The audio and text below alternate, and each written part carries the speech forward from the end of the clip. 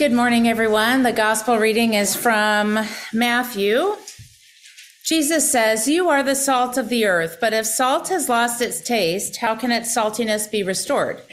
It's no longer good for anything, but is thrown out and trampled underfoot. You are the light of the world. A city built on a hill cannot be hid. People do not light a lamp and put it under the bushel basket. Rather, they put it on a lampstand, and it gives light to all in the house. In the same way, let our light shine before others so that they may see your good works and give glory to your Father in heaven."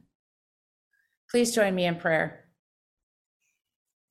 Lord, may the words of our mouth and the meditation of all our hearts be acceptable in your sight, O Lord, our rock and our Redeemer. Amen.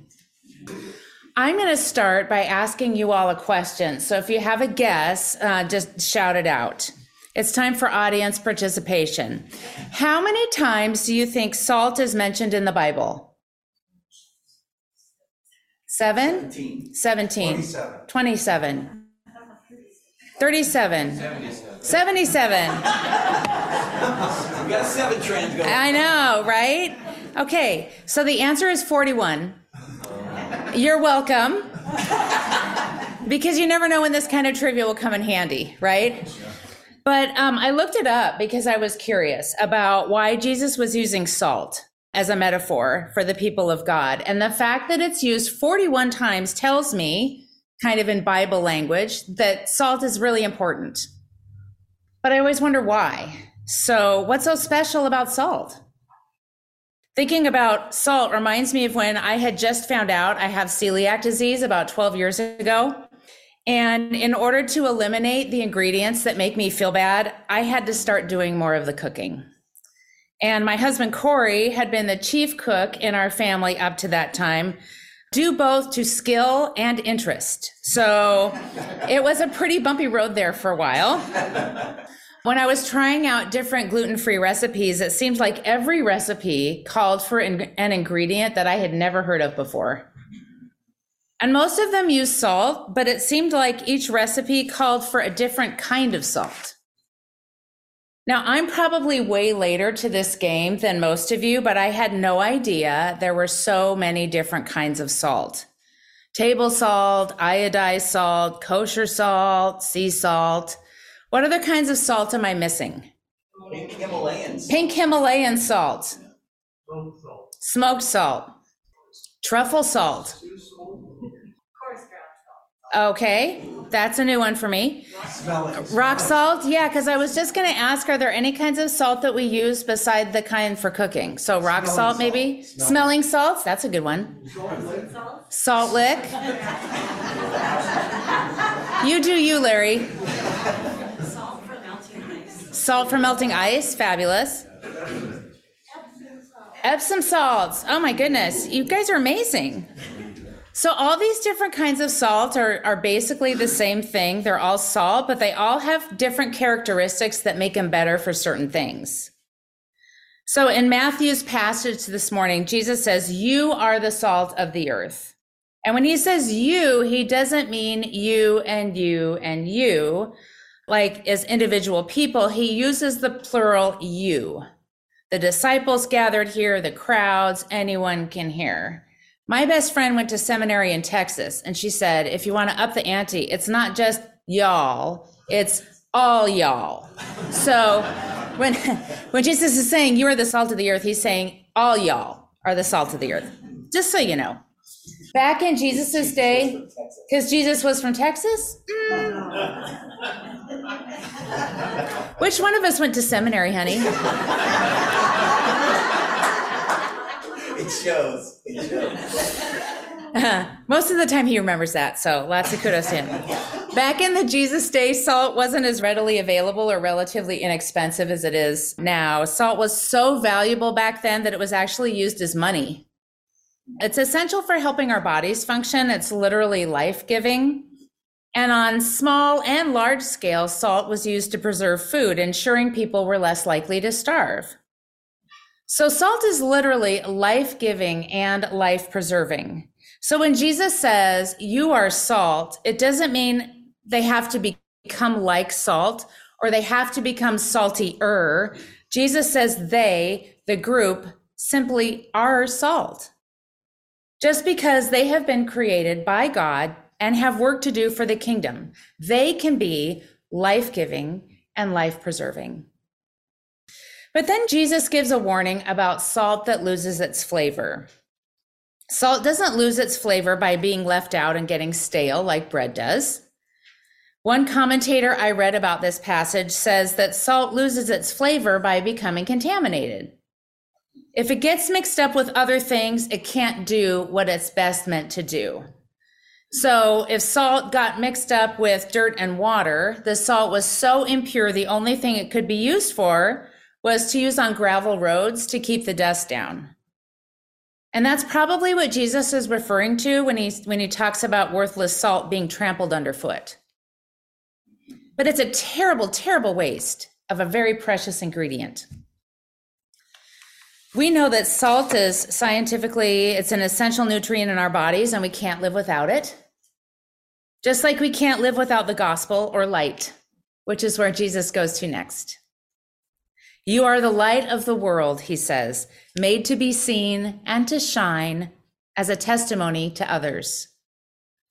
Jesus doesn't say you have to become light, you have to become more light or even generate the light. Our lightness is a gift from God, so we can work together for the kingdom instead of believing the lie that we're self-sufficient. It's in our life and community, in our neighborhoods, our families and churches and businesses that we can best shed light on what God is doing in the world, because we're doing it together.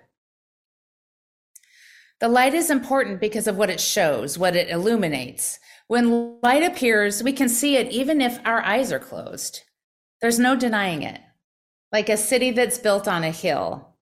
The very point of placing a city on a hill is for it to see and be seen. So it is with Jesus's disciples and with the church we have inherited from them. In Christ's community, we exist not just for ourselves, but like light, we can show things as they are, and we can witness to the power of the Holy Spirit. We can embody God's love and mission for the world. Ours isn't a purely personal, private religion. The disciples, the crowds, and we are called to let our light shine. And it can, as long as we don't forget that it's not us that generates the light any more than salt generates its own saltiness. We can be like windows that let the light shine through to the world. God is the true source of the light, not just for individual people, but for the whole world. So here, I think, is the disciples' challenge. They don't have to wonder or even argue among themselves about whether they are salt, because they are. They don't have to analyze if they're light, if their mission matters, because it does. They don't have to try harder to be salt and light. They just have to live into the reality that they're salt and light for the world. And that's our task as well. We are salt and light. We don't have to work at it, we just are. There might feel like a lot of pressure this time of year to be light, like we're supposed to be merry and bright all the time, surrounded by nothing but holiday cheer, when often our lives are more mixed and nuanced than that. So along those lines, as I talk about light, I want to share a few things that friends have sent me in this Advent season, because I think they're really cool. And they've opened my eyes up to what this season of waiting for the light can mean. The first is the Advent devotional called The Season of Waiting, and Waiting, and Waiting. It's by a historian at Duke University named Kate Bowler, and she offers some of the ways the contrasts of light and dark have been understood through time. She says, in our era of artificial street lamps, incandescent light available at the click of a switch, and glowing blue and red dots blinking from every appliance, we forget just how dark winter is. When the sun seems so pale and far away and the nights are long. Our ancestors knew this kind of darkness intimately. In December after sunset, they locked their doors, shuttered their windows, and tucked in early. Their folk tales warned warned them that as Christmas drew near, the spirits of darkness began to range more actively, furious at the approach of the Christ child. Witches, werewolves, and evil forces are abroad in the night, seeking to harm humans, steal children, and destroy their livestock. Ritual steps were taken to keep witches from coming down the chimney or to keep monsters out of the house. In Scandinavia, families often slept together for protection on Christmas Eve, the peak of evil's power. Right? Darkness seems to always carry a bad reputation, she says. Whether literally or metaphorically, it represents the unknown. It's scary. The avoid at all costs. But perhaps, Bowler offers, there are things we can't learn under blazing artificial light that we can only learn in the dark. It takes being outside at night to squint for the stars.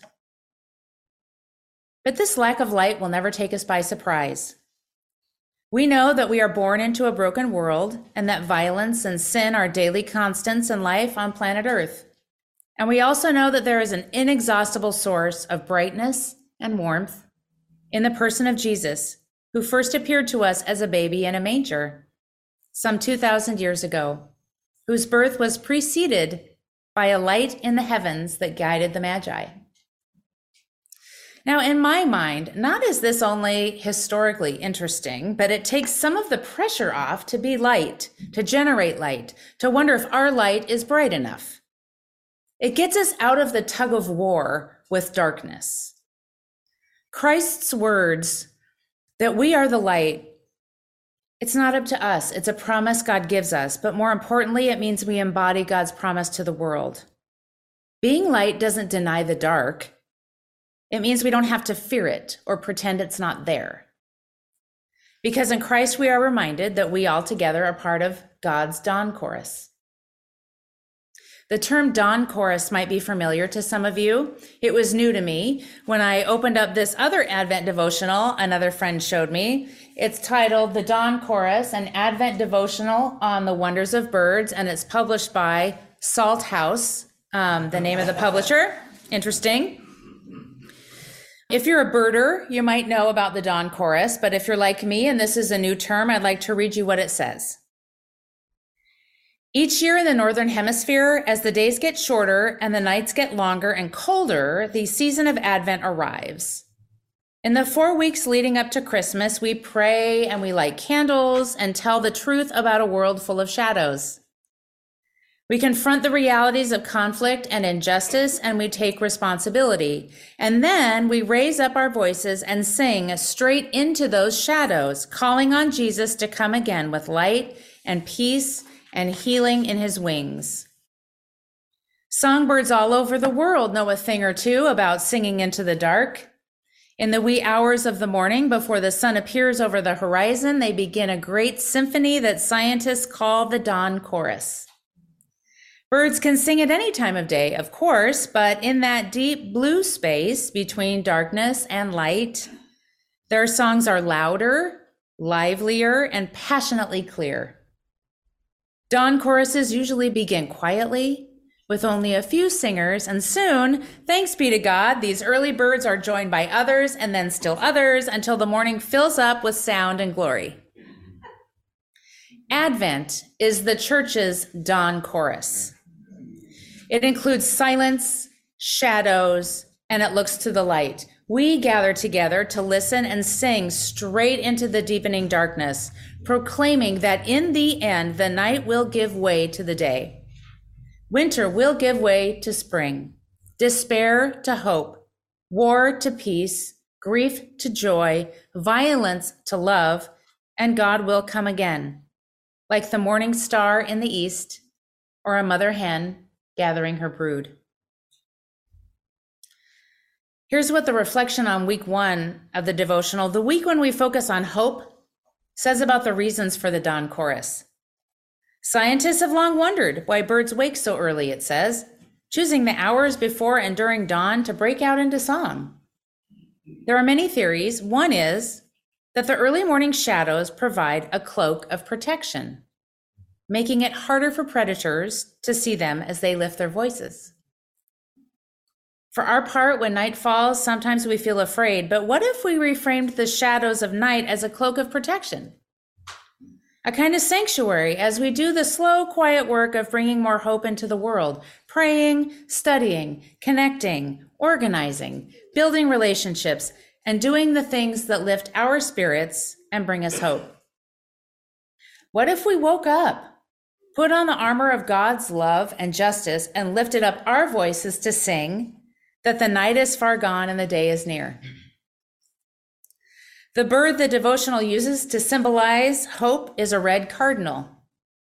During the winter months, cardinals evidently are more likely to flock together because a group that's looking for food is more successful than a single cardinal or a pair. There are several ways a group of cardinals is known, like a group of wolves is a pack. So I'm wondering if any of you know one of the terms that's used to describe a group of cardinals. This one identifies three. An inquisition. Interesting. Not according to the devotional, but it could be true. A murder? Congregation, a murder. No.